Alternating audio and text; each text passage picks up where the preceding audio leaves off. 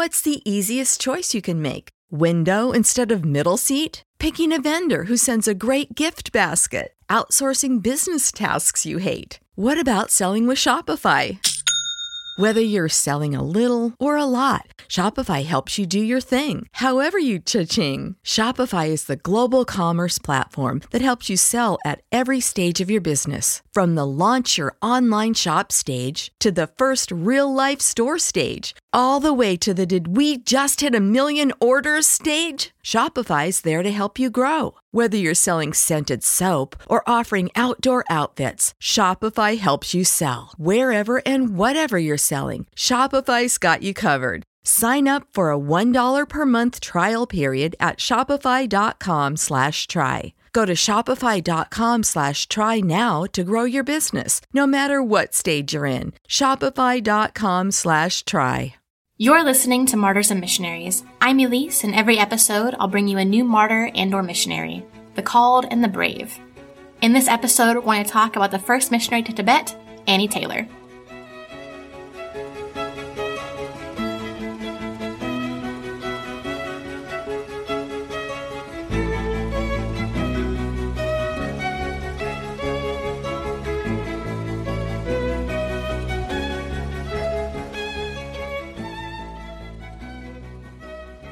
Annie Taylor wrote a book which provides the details of her journey, bits of her childhood, personal letters, newspaper articles, etc. It's in the public domain, so you can read it for free. It's a pretty simple read. It's less than 90 pages. It's very interesting stuff. I'll link it in the description if you want to read it. It's called Pioneering in Tibet. But if you look it up on Amazon, you're going to get another missionary, so I'll link it for easy access. The way Annie Taylor opens her book is amusing. There was a style back in the day where you would just kind of start back at the beginning of your life and work your way up, as if to give the reader a sense of why you are the way that you are, and it works really well, actually. She opens her book this way. I was born in Egremont, Cheshire in England, and am the second child in a family of 5 sons and 5 daughters. My governesses and nurses say that I was the most troublesome child, and very full of mischief.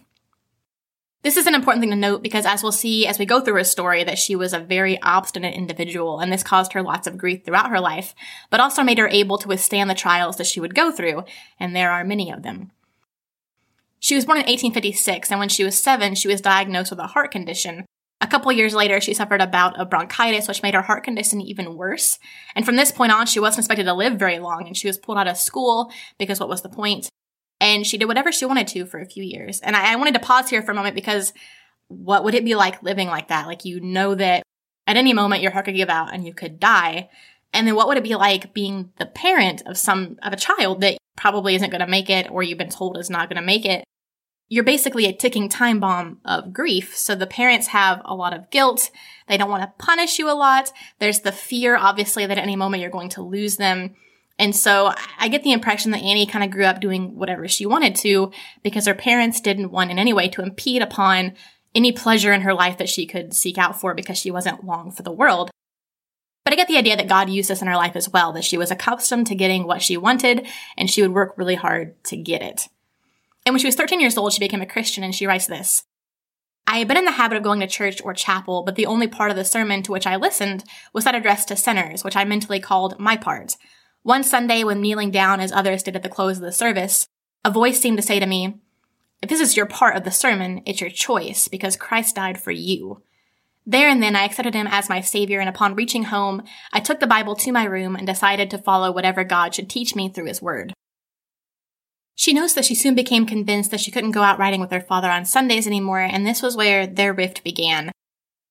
Her father was a really wealthy man. He was in international shipping, and he shipped goods from the UK to Australia to India and lots of other places. His children never wanted for material goods. When she was 16, she attended a lecture where she heard the son of Robert Moffat speak. Robert Moffat was the father-in-law of David Livingstone, and much like his son-in-law, his missionary exploits were well-known and incredibly inspiring. And she notes that at that time, Moffat's son considered women to be more of a hindrance in the mission field than a help, and for the first time in her life, she felt sorry she'd been born a girl. And a family friend encouraged her to start working for the Lord where she was, and so she did. She began to regularly visit sick girls wherever she could, and she could no longer find pleasure in the things of high society.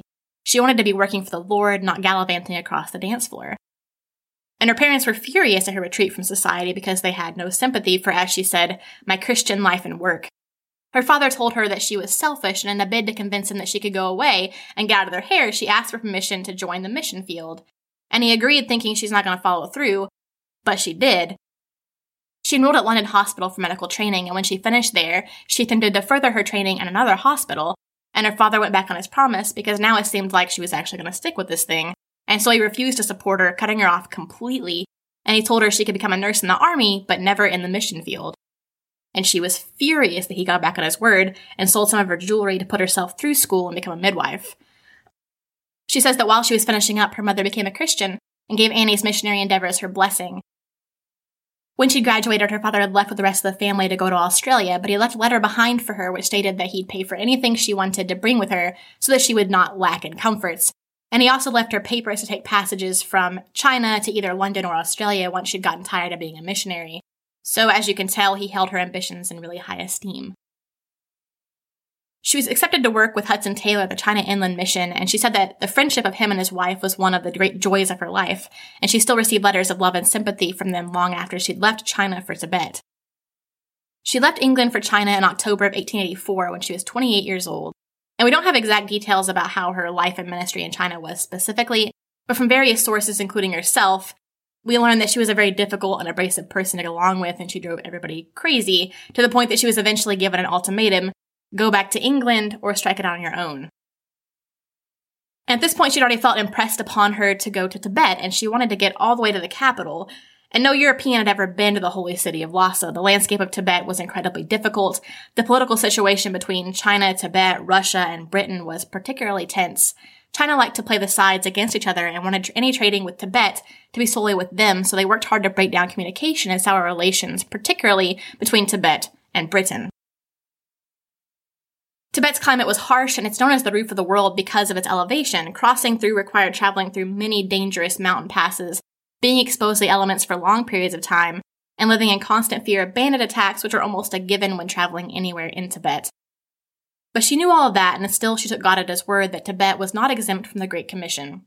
She said, "When the Lord bade his witnesses go out into all the world and to preach the gospel to every creature, he knew about Tibetan exclusiveness. We have received no orders from the Lord that are impossible to be carried out." And in 1888, she left China for the tip-top of India, very close to the Tibetan border. And she wanted to learn the specific dialect of Tibetan spoken in Lhasa, and the city itself is much closer to India than it is to China, hence why she chose to study here instead of in China. And once she'd learned the language, she pushed further north, close to a Tibetan frontier town just inside the border. And what's kind of funny about reading people's autobiographies is how they often leave out what we would consider to be kind of important details. For example, when she was in this town, the people would frequently ask her how she wanted to be buried when she died, and she said she wasn't worried about dying. But then she says they had a custom of praying people dead and worked to make sure their prayers were effective. And so she tells this story about how she was eating some eggs and rice, and when she inferred from the conversation that there was something going on with these eggs, she doesn't elaborate, so I'm imagining it was something like this: "Those eggs sure are delicious, aren't they? Make sure you eat them all. They are to die for." Sure enough, she got sick and she recovered, and that's about all that she said about that, which is, one of those things. I'd like some more information, but we don't get any. And while she was there, she gained her most faithful friend, the only person in her life who never left her side, a runaway Tibetan slave named Ponso. And he was escaping from a vicious master and badly damaged his feet during the ordeal. And he was brought to Annie, who was also practicing medicine in the village. She nursed him back from the brink of death, and he actually became a Christian after spending a couple years with Annie. So she's been there for a while, and then she decides to change plans entirely and decides to go to Lhasa from the Chinese side. And she doesn't really explain why, but there's a couple reasons that it could be. One, she was worried for her life with all the attempted murders. Two, she couldn't secure a caravan to go up with her. Tibet was overrun with bandits, so in order to travel as safely as possible, you needed a caravan with some fighting men. But probably the most likely fact is that China had easier access to the tea road that traders had been using to go from China to India to Tibet and even Myanmar for a very long time. And this was the most common route and the one that's the highest probability of success. And from where she was on the border of India, she's relatively close. She's like less than 300 miles from Lhasa. She and Ponso set sail for Shanghai on China's eastern coast and then sail northwest up the river to the eastern frontier of Tibet, putting her roughly 1,200 miles from Lhasa. And there were several large monasteries in the new village, and she spent a great deal of time learning culture and customs and befriending many helpful lamas, or superior ones, Lama is a term used for great teachers of Buddhism, and they're usually leaders of local monasteries. And it was here that she began dressing like a native Tibetan. She cut her hair very short, covered it with a fur cap, and she wore long, dark robes. And she spent a year here learning all that she could before the time was finally right for her to attempt the trip to Lhasa. She was finally able to gather up enough people to attempt the journey. She and Phonso added a Chinese Muslim named Noga and his wife to their party, and Noga had promised his mother-in-law that he would return to Lhasa with his wife in 3 years. I was making good on that promise, and he offered to be her guide as long as she funded the expedition, to which she readily agreed. They soon became a party of 6, and together with 16 horses for riding and carrying tents, gifts, bartering, supplies, and provisions for 2 months, they set out for Lhasa in September of 1892. I mentioned earlier that Tibet had a real problem with bandits, and within 4 days, they had their first encounter. A group of 8 men gathered around a fire drinking tea. They saw the Taylor party, but their guns were old and they were slow to light the tinderboxes, giving our guys the upper hand, and after a few tense minutes, they had run them off. And a few days later, they overtook a friendly group of Mongols and joined up with them. Little did they know, though, the Mongols had just robbed another tribe, and that tribe was out for retribution and recompense. And they were soon outnumbered, overpowered, and forced to surrender, having lost 2 men and a lot of their belongings they were allowed to pass, but only because it was against the bandit code of honor to fire upon a woman. And they didn't realize that Annie was a woman, and so they had to kind of let her go on lest there be some real problems. The next bit of the journey was particularly treacherous. They were entering the territory of the Gallic tribe.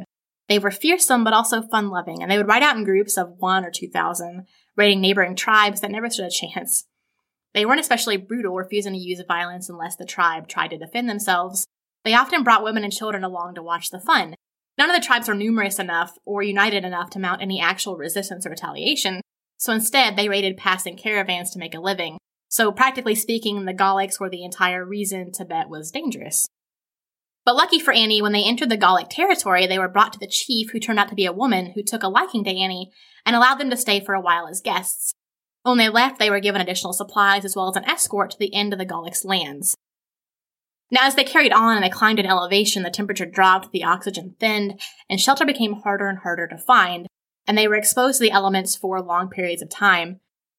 One of their party, a tall, strong young man, succumbed to the elements, and Annie convinced their Gallic escorts to stop briefly and allow them to dig a shallow grave in the frozen earth. And oftentimes in a caravan, as they ascended through the mountains, people would die of exposure, and you couldn't stop for them or you ran the risk of joining them. And that night after they buried him, they heard the wolves howling around his grave, which would be really, really eerie. After their escorts left them, they continued on until they ran into the home of a lovely Tibetan couple, and they had quite the love story. He had been a monk who fell in love, and being celibate and having taken vows was unable to marry her. So they ran off in the night, and he shed his robes and became a tailor. And they were a very sweet couple, and Annie convinced them to join her party and help them now that they were down 2 men. They agreed and proved indispensable. Soon they were firmly in the heart of the mountain. Nogu, the Muslim man, and his wife, now confident that Annie was isolated enough, showed their true colors and attempted to murder her several times. It seems that the goal was to rob her and murder her as soon as they kind of got her away from people, but it was really strange because they seemed very dedicated to the murder part of the plan, and they worked very hard to make sure that they succeeded. And luckily, because of Phonso and the other couple, they were able to stave them off long enough that he soon gave up and instead ran off with one of their tents and a lot of their supplies and left them with only 1 tent and basically nothing. They had to sell the other tent for food and were left to sleep in holes they found as the night fell. And it's purely a miracle that they survived in December in Tibet on a mountain. You know the part in The Lord of the Rings where they are going up the mountain and the wind is screaming all around them? That's exactly what this was like, minus the chanting of Saruman. And you got to remember this point, and maybe you've forgotten, because as you're listening to this story, you're like, she's incredible. Like, how are they still alive? But she's this spoiled, rich girl with a heart condition, and she is surviving where other men, many men, have perished. So you can really see the hand of God upon her as she's going from place to place, because there is no way, in her condition, with her upbringing, that she should have survived much beyond the beginning of the trek. And all they had for food was Tibetan tea, which consists of yak butter and cheese mixed with black tea leaves. And at their altitude, the tea boiled while it was still kind of tepid, not really hot. And the water would be boiling while ice floated on top of it, which sounds awful. And Annie was also suffering from frequent heart palpitations due to her heart condition and due to the altitude, but still on the Christmas day, she endeavored to make a boiled pudding. And there's a YouTube channel called Townsend's, which has all sorts of little neat things about the 18th century in America. And he did an episode on how to make boiled pudding. And I wish I could say that I watched it for this episode, but I'm a nerd, so I saw it months ago. But anyway, you make the dough, you turn it out onto a cloth, and you wind it up tight. You boil it for several hours. You remove it, and you allow it to dry out or cure. Pudding's kind of a deceptive term. It's actually more like a bread. Now, after she made it, she complained because it turned out soggy, which is so funny. She had such an indomitable spirit that even in the midst of starvation, attempted murder, and exposure, she complained about the quality of her Christmas pudding. Now, unbeknownst to our group, Nogu and his wife had gone ahead of them and told everybody they passed about the European witch who could see through mountains to steal their gold and had bound herself up with precious jewels. This is actually kind of a smart tactic because it made her seem both suspicious and also made her a target. And Nogu also alerted the Tibetan officials in Lhasa, and when they were about 3 days out, they were ambushed and arrested. Officials were brought from Lhasa itself, and she was questioned at length, and she refused to answer any question that she found to be impolite and refused to be treated in a demeaning manner. Now, this seems strange to us because her life is literally on the line, but her behavior is much more in line with the culture of Tibet, and as you recall, she spent that entire, year on the Chinese side of Tibet learning cultural customs, and so this was something that seems strange to us because wouldn't you kind of be very subservient and submissive and be like, please let me go? But it was more acceptable for her to stand up for herself and stand up for her right and dignities than it was for her to appear humble. And so the word came from Lhasa to treat her with respect and dignity, and before long they realized their informant, Nogu, had been a liar. But they held on to him for the duration of the trial. That's kind of where his story ends. We have no idea what happened to him, if he was dealt with or if he was let go. We don't know. Now, Annie was told that she could actually pass through, but the officials would be killed if they let her enter the holy city. And surely she, a religious teacher, would not want that. Now, obviously, she did not want that. She turned around, being equipped with an escort and supplies, and she and the group turned back the way that they had come. And this is not the outcome that anybody wanted or expected. I think that she had prepared to die at the hands of bandits, but I think that being turned around only 3 days from Lhasa was something that no one necessarily expected. And what's even more depressing about this is that the way that Lhasa sits in the clouds on top of the mountain, there's the real potential that they could have seen it from where they were. And how that make you feel, because you can look at it, you're so close, but you have to turn around at the very last possible second. And to make matters worse, the weather was even more brutal now than before, and the locals that had been so friendly before were suspicious now because of Nogu and his rumors. Except for the Gaulics, who seemed completely unfazed by anything that went on around them. And it was now April of 1894, and it had taken them 7 months to get back to the border where they'd begun. They'd lost another man, they had lost several horses, they nearly starved to death. And this is kind of interesting, I didn't mention this earlier, but Tibetan horses survive on raw goat meat during the winter months, which is such a strange thing. You wouldn't imagine that they would eat meat. It's kind of disconcerting that they do, but what else are they going to eat? There's no grass, and as you're traveling, you can't afford to just keep this giant supply of grain for them, so they feed them raw goat meat. But Annie didn't have any of that on hand, and so a lot of the horses starved and were forced to eat the woolen clothes from Annie and their party to survive, and a lot of them didn't. But one thing, though, one positive, is the lovely couple from Tibet that had joined them and had helped save her life from Nogu and his wife. They arrived safely at home, and they lived happily ever after. They gave talks to the Royal Scottish Geographical Society, where her father was a member, and they donated some of the Tibetan cultural items. Annie told of her journey and her plans to start a missions organization entitled the Tibetan Pioneer Mission. She rallied several people to go back with her, and they landed in India near the border where she had first begun her language and cultural studies, although away from people who had tried to kill her with poison. However, within a year, the mission was in shambles, many missionaries citing Annie's leadership and leaving for China Inland Mission. She still had Ponso, his wife, and 2 of these to help her, though, and a couple years later they were able to move into Tibet proper, in a town called Yantong.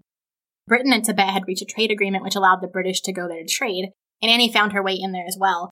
Ponso and his wife set up a small shop, and Annie followed them, becoming a trader, but also she was well-versed in medicinals from being a nurse, and so she did that as well. And it was while she was here that William Carey, the famous missionary of India, paid her a visit and took her diary to transcribe and publish. And it's actually available in the public domain as well, and I'll link it in the description along with her autobiography if you want to read it. I think she's a very good writer. She has a very simplistic style that is just easy to read, and it flows really well. And it's not like you're getting hung up on all these details that don't matter. She gets right to the point. She tells you what you want to know that's kind of interesting, except for murder attempts and things like that. But overall, it's very easy to read and it's very fun.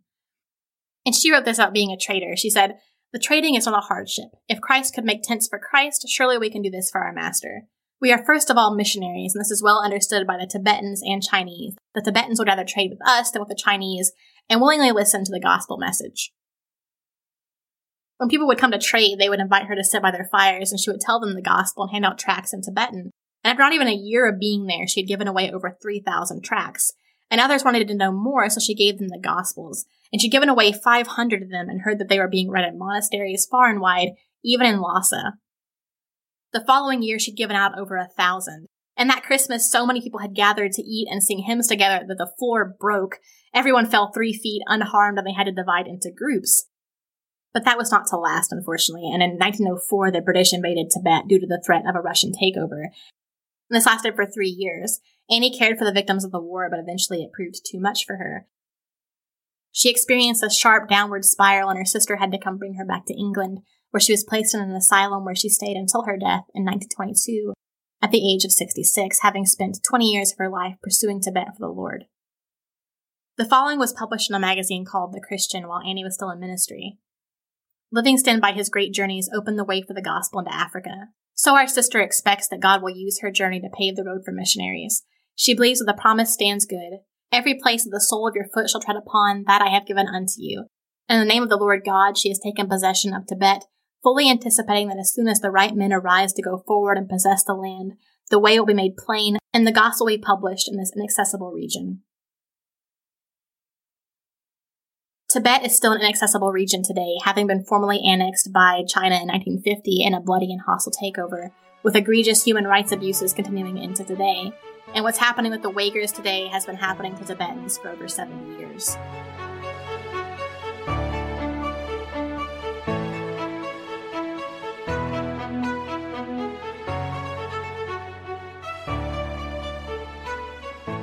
Annie's story has a sad ending. We don't know what became of Ponso and his wife or any of the other people who heard the gospel and believed.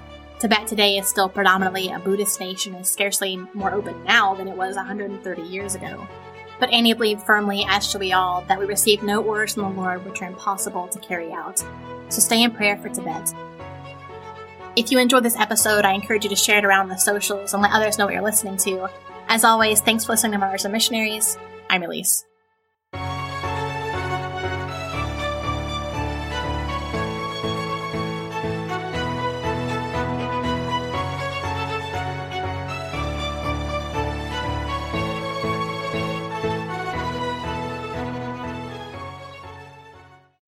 When you need mealtime inspiration, it's worth shopping Kroger, where you'll find over 30,000 mouth-watering choices that excite your inner foodie. And no matter what tasty choice you make, you'll enjoy our everyday low prices, plus extra ways to save, like digital coupons worth over $600 each week. You can also save up to $1 off per gallon at the pump with fuel points. More savings and more inspiring flavors make shopping Kroger worth it every time. Kroger, fresh for everyone. Fuel restrictions apply.